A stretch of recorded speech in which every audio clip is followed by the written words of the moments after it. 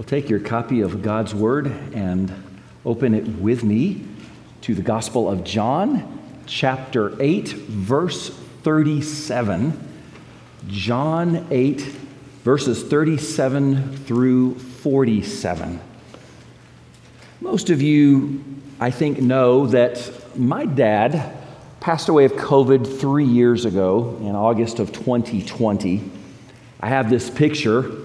This is the last picture we ever took together, about 6 weeks before he died. I was on vacation. I showed up at his church, and we laughed because we discovered that we were both wearing the same shirt. We had many differences, but we also had a lot of things in common. For example, I have his eyes. I have his smile. I have a lot of his mannerisms.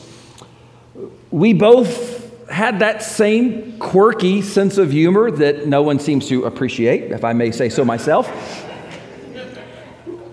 We both have a love of target shooting and convertibles and long road trips and anything to do at all with Route 66. In fact, I'm not quite sure how this happened, but it turns out my father and I, listen to this, we both married women from the same small town in Georgia, even though neither one of us ever lived in the state of Georgia. What are the odds of that? Well, we all understand that children resemble their parents. In fact, as I look out at this congregation, I see how much some of you resemble your parents or how much your children resemble you. We expect this to happen. We expect that children will resemble their parents. I tell you this because just as children will resemble their parents, according to the Word of God, there is a spiritual resemblance as well. According to the Word of God, every child of God will resemble God in their conduct, in their speech, in their way of life, and likewise, every lost person will resemble Satan. Now, in our passage this morning, Jesus is continuing this very long debate with the Pharisees, and when we come to verse 37, the thing that they're now arguing about is this question: who's your father? Not physically, but spiritually. The Pharisees said, Abraham is our father. And then they came back and said, God is our father.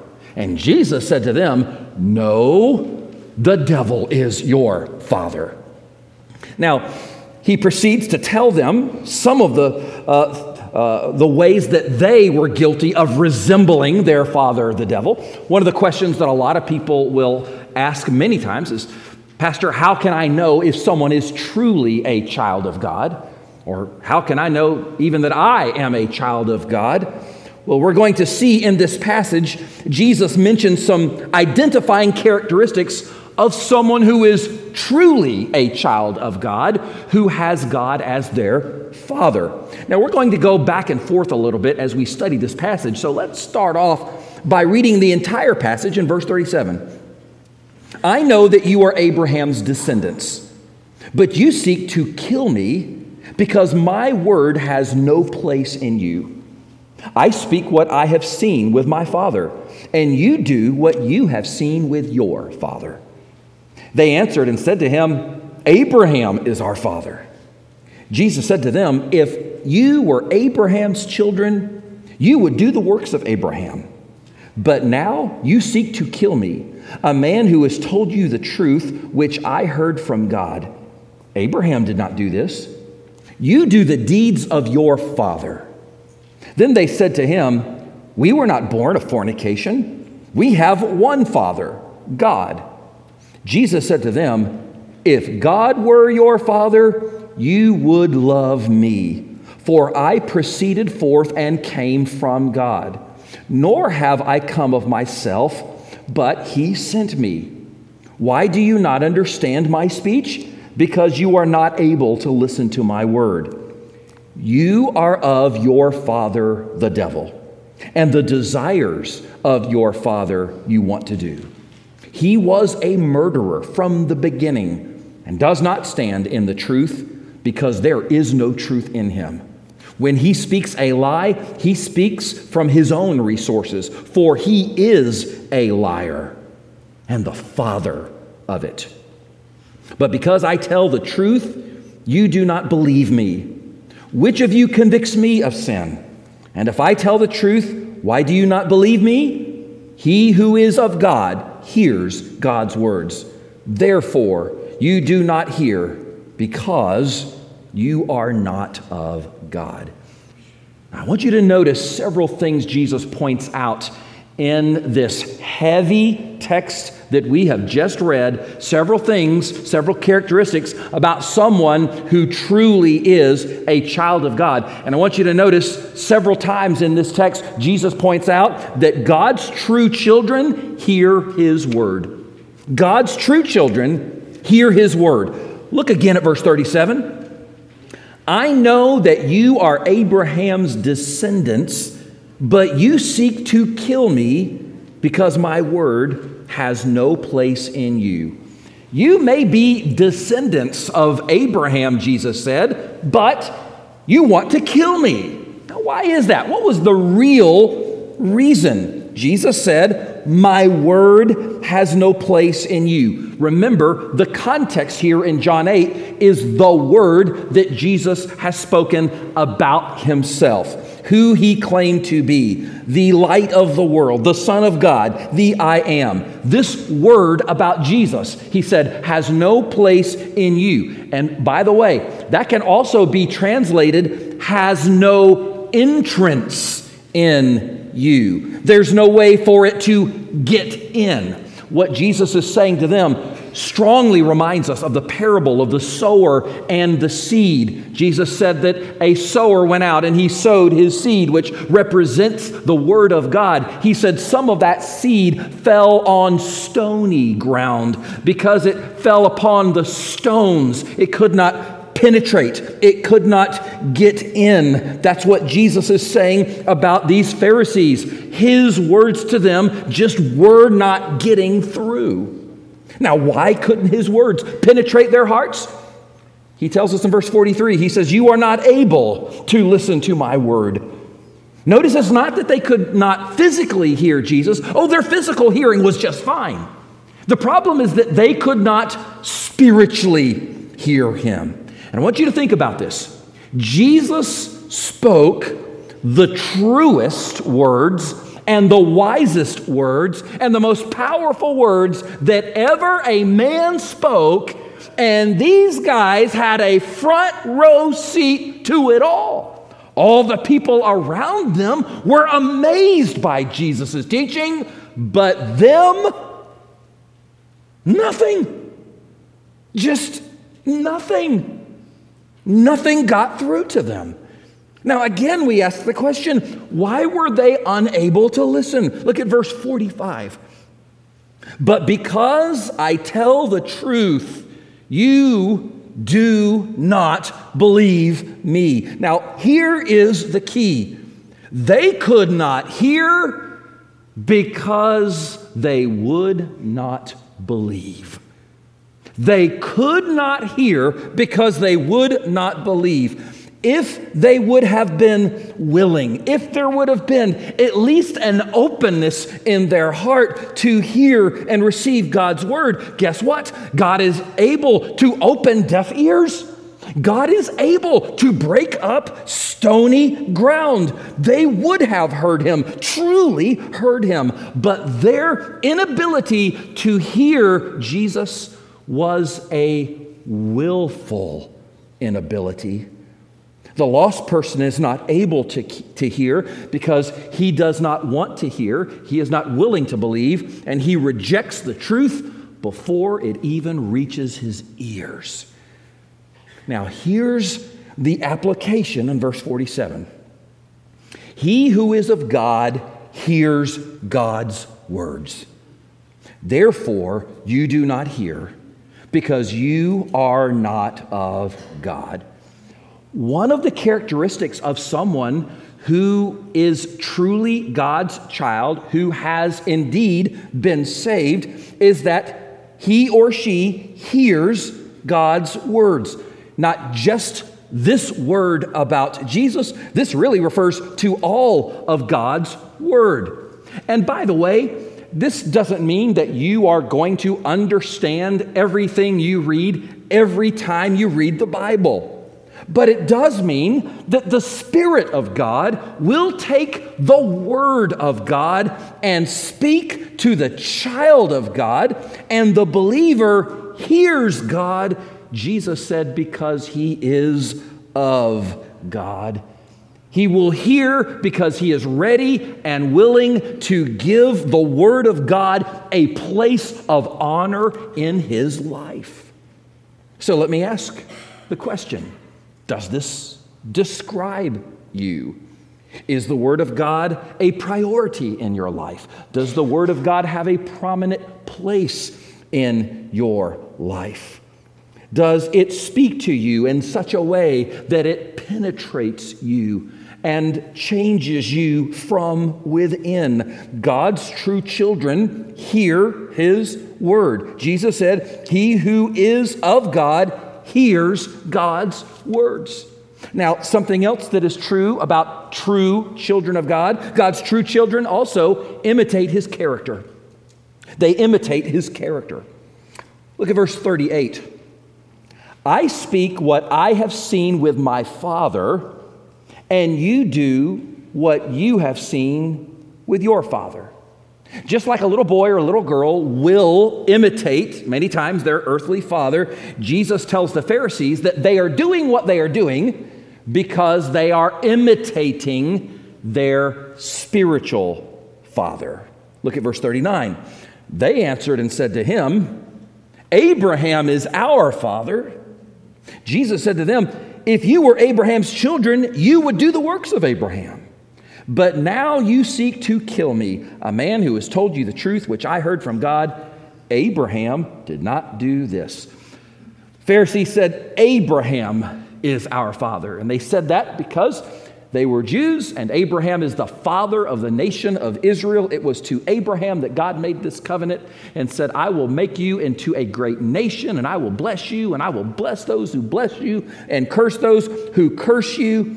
But some Jews, and particularly these Pharisees, they had this false belief. They had this belief that Abraham was so good, and he was so righteous, and he accumulated so much merit that it was not only enough to save him, but it was enough to cover all of his descendants after him.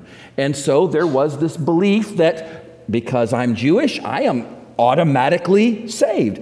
Now, the Bible doesn't say that. What the Bible says is that Abraham believed, and it was counted to him as righteousness.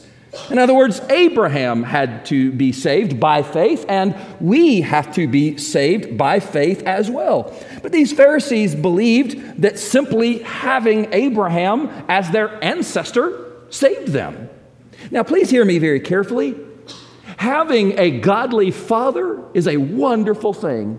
If you do or you did, count your blessings, praise God. Having a godly mother is a wonderful thing. Having a godly heritage is a wonderful thing. But it will not save you. A person can come from a godly home and be as lost can be. No one is saved by their pedigree. So Jesus replied, "If you were Abraham's children, you would do the works of Abraham." I want you to notice Jesus is being very particular about his wording. A couple verses earlier, he told them that they were Abraham's descendants. But 2 verses later, he tells them that they are not Abraham's children. Well, what's the difference? Abraham's children refers to those who are saved in the same way Abraham was. Romans 4:11 says that Abraham is the father to all who believe. If you've been saved by the same God who saved Abraham, the same way Abraham was saved, well, your life should demonstrate the same kind of works that Abraham did. Now, let's talk about those works. Abraham was not perfect. He had his problems. He had this bad habit sometimes of not telling the truth. Got him in trouble a few times, didn't it? But Abraham believed God. Over the course of his life, he obeyed God. When God told Abraham, go to a land I will show you, he went. Abraham yielded to his nephew Lot when there was a dispute about the land. He was willing to be wronged for the sake of keeping peace. And it was Abraham who fervently prayed for the people of that evil city, Sodom, before God destroyed it. These were the works of Abraham. What about the works of these Pharisees? They were plotting to murder Jesus, a man who had never done them any wrong. All Jesus had done was tell them the truth, love people, cast out demons, heal the sick, care for the outcast, the marginalized, and they hated him for it. So Jesus says, how can you be children of Abraham when you don't resemble him at all? They weren't doing Abraham's deeds. He said in verse 41, you do the deeds of your father. He's going to tell them who their father is in just a moment. Then they said to him, we were not born of fornication. We have one Father, God. By the way, you understand what they're really saying there, right? You understand there's an insult that is embedded in that statement. When they said to Jesus, we were not born of fornication, what they're saying is, we weren't, but you were. They're saying, yeah, Jesus, we've heard the stories. We know about the rumors. We've heard about how your mother, Mary, showed up pregnant before she had even married Joseph. Hey, Jesus, do you even know who your father is? That's what they're saying. And at this point, they hate Jesus so much, they're just grasping for insults, and any insult will do. Abraham clearly is not their father. God clearly is not their father. So that begs the question, who is their father, spiritually speaking? And this is where Jesus really drops the hammer. Look at verse 44. You are of your father, the devil, and the desires of your father you want to do. He was a murderer from the beginning. That's why they were trying to kill him. And does not stand in the truth. That's why they were lying about him. Because there is no truth in him. When he speaks a lie, he speaks from his own resources, for he is a liar and the father of it. There isn't anything seeker-sensitive about this, is there? This is not Jesus giving them a pep talk, trying to make them feel better about themselves. He's not tickling their ears. No, this is Jesus telling them the truth, no matter how offensive it might be. And by the way, I have to point out, since I'm here, there is no way anyone can read verse 44 and claim that the Bible teaches this false doctrine called the universal fatherhood of God. No one can read this verse and say that the Bible says that God is everyone's father and that everyone is a child of God. No, Jesus stood up to these men and said to them, you are of your father, the devil,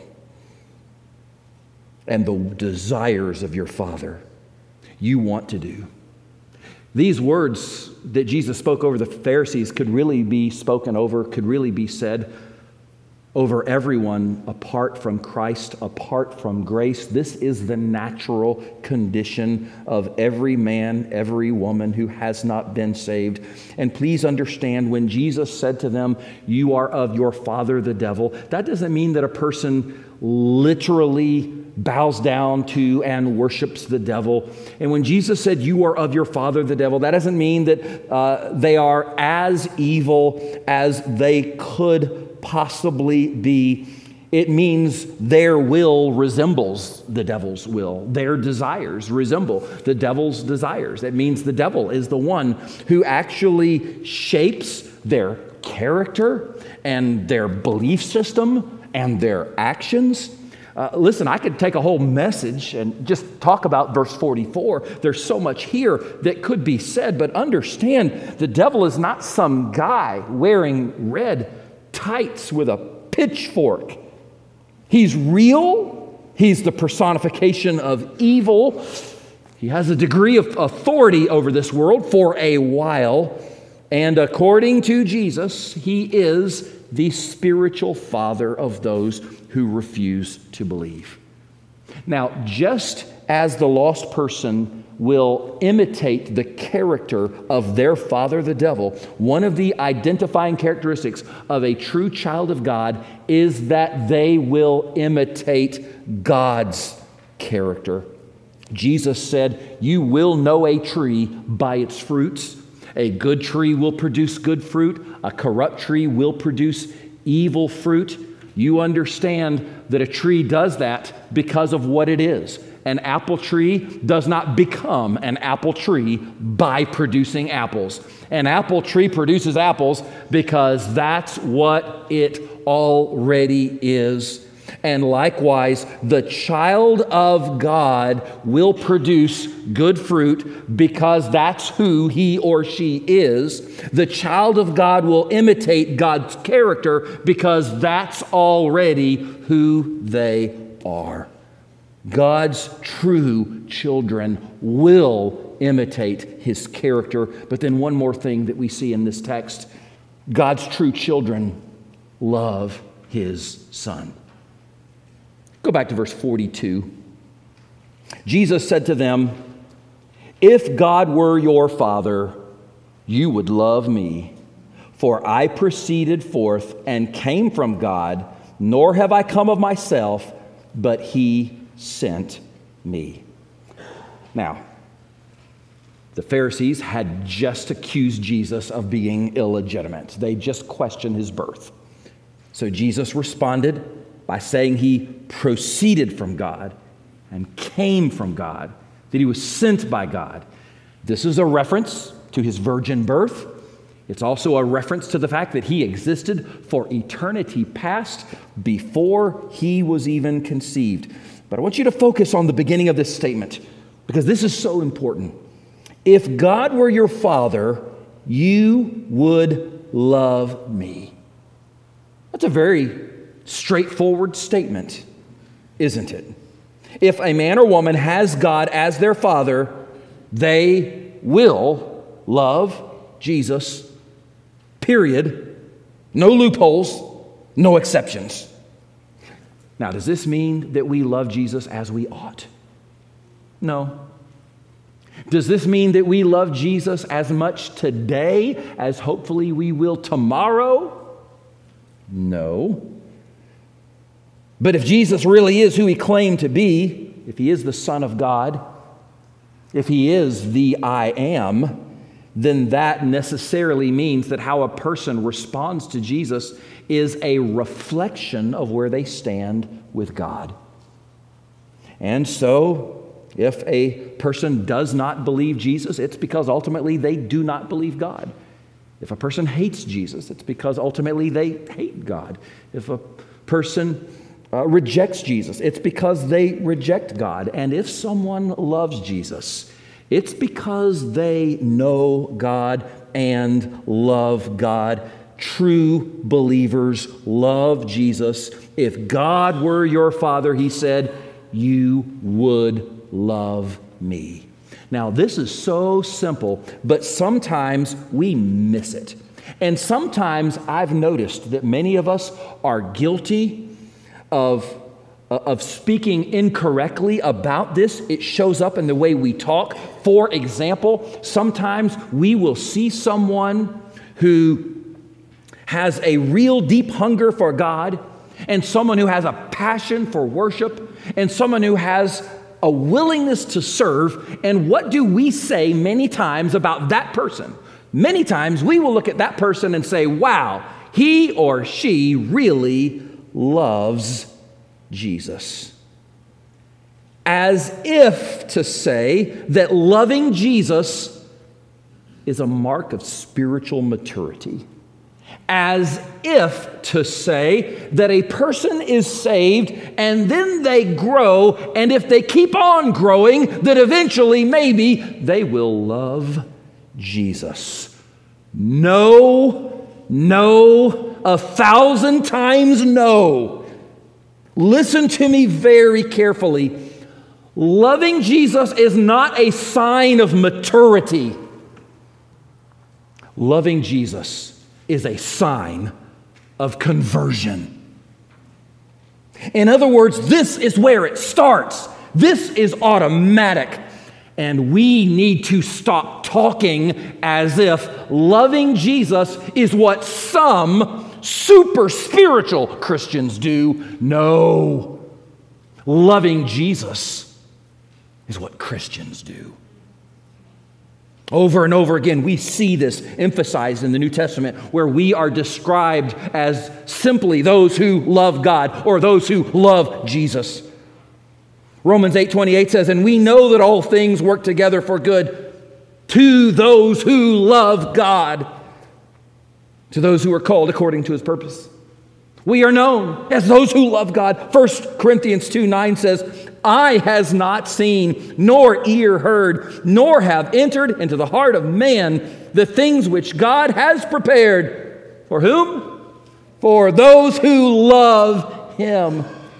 Ephesians 6:24 says, grace be with all those who love our Lord Jesus Christ in sincerity. Amen. 1 Peter 1:7 says, at the revelation of Jesus Christ, verse 8, whom having not seen, you love. This is the norm.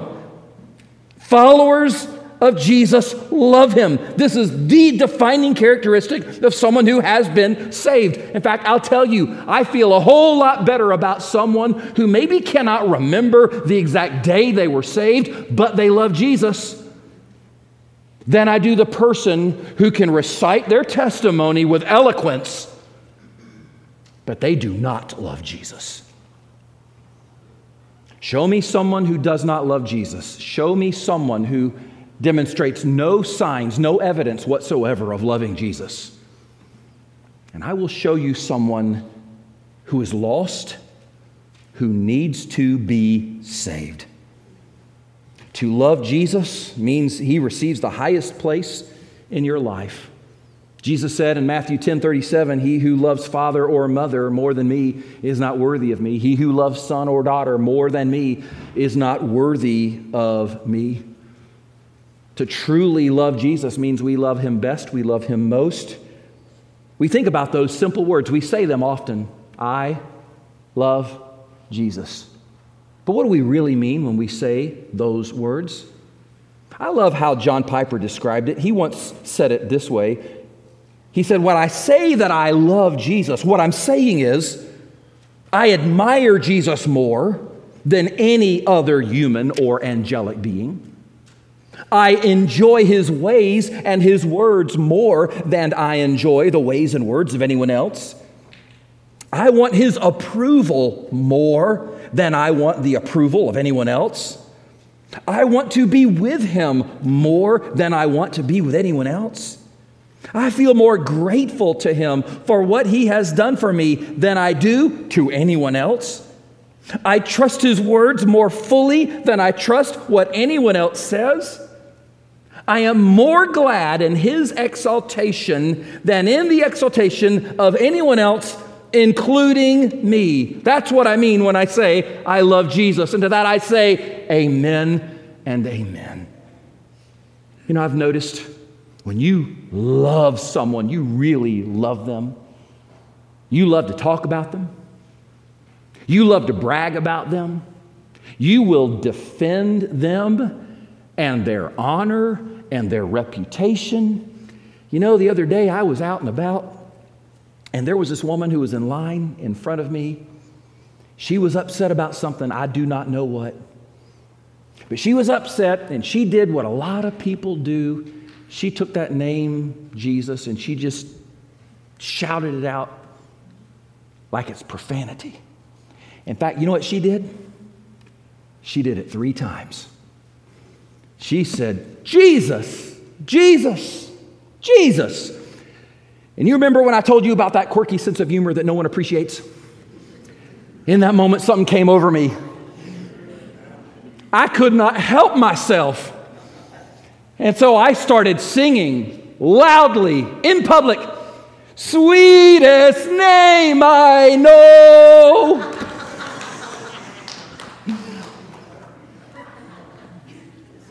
Yes, I did that. And she looked at me like, who is this man and why is he singing to me? I tell you that because, call me crazy, but when you love someone, you love their name, you love to hear their name, you love to speak their name, you want to honor that name. Jesus said, if God were your Father, you would love me. So let me ask you this question. Do you love Jesus? Such a simple question. Do you love Jesus? Does it show? What would the people around you say? I'm not asking if you're perfect. None of us are.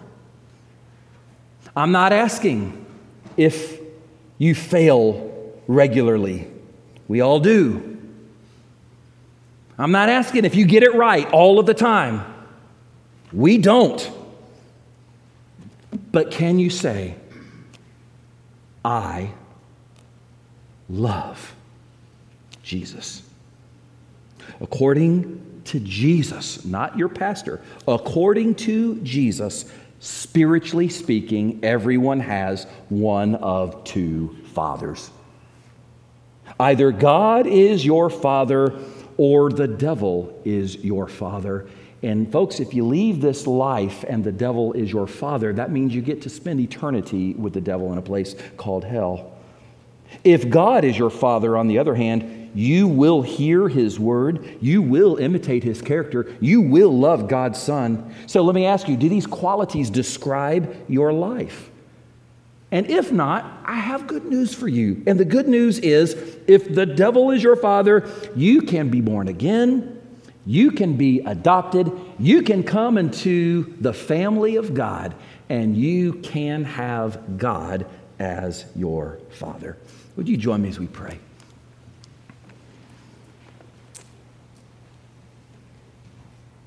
We thank you again, oh God, that you are Father to us, and that we can be called your children. Not on the basis of who we are, not on the basis of what we have done, but on the basis of Christ alone. His death, his burial, his resurrection, his righteousness. And for that, God, we thank you, and it is our heart's desire that we would demonstrate these characteristics to all of those around us. And God, we know that none of us get it right all the time. None of us do this perfectly. But would you help us to increasingly, day by day, hear you speak through your word as we open it and read it and place our lives under it, as we saturate ourselves in it. Help us to hear you speak. Help us to imitate your character to everyone around us. Father, help us to love Jesus even more today than we did yesterday, and even more tomorrow than we do today. And if there are any here today who cannot truthfully say that God is their Father, if according to Jesus, The devil is their father. God, I pray that even now you'd knock on the door of their heart, that you would do that miracle that only you can do, that you would enable them miraculously to hear, and that you would enable them to see, that you would break up that stony ground in their hearts so that the word could penetrate it. They would see how much they need Jesus, how much they need a Savior, and that they would have that opportunity to make that choice to call upon Jesus as Savior and Lord and be saved. Father, show all of us in these moments exactly how you would have us to respond to your word. And we give you the thanks and the praise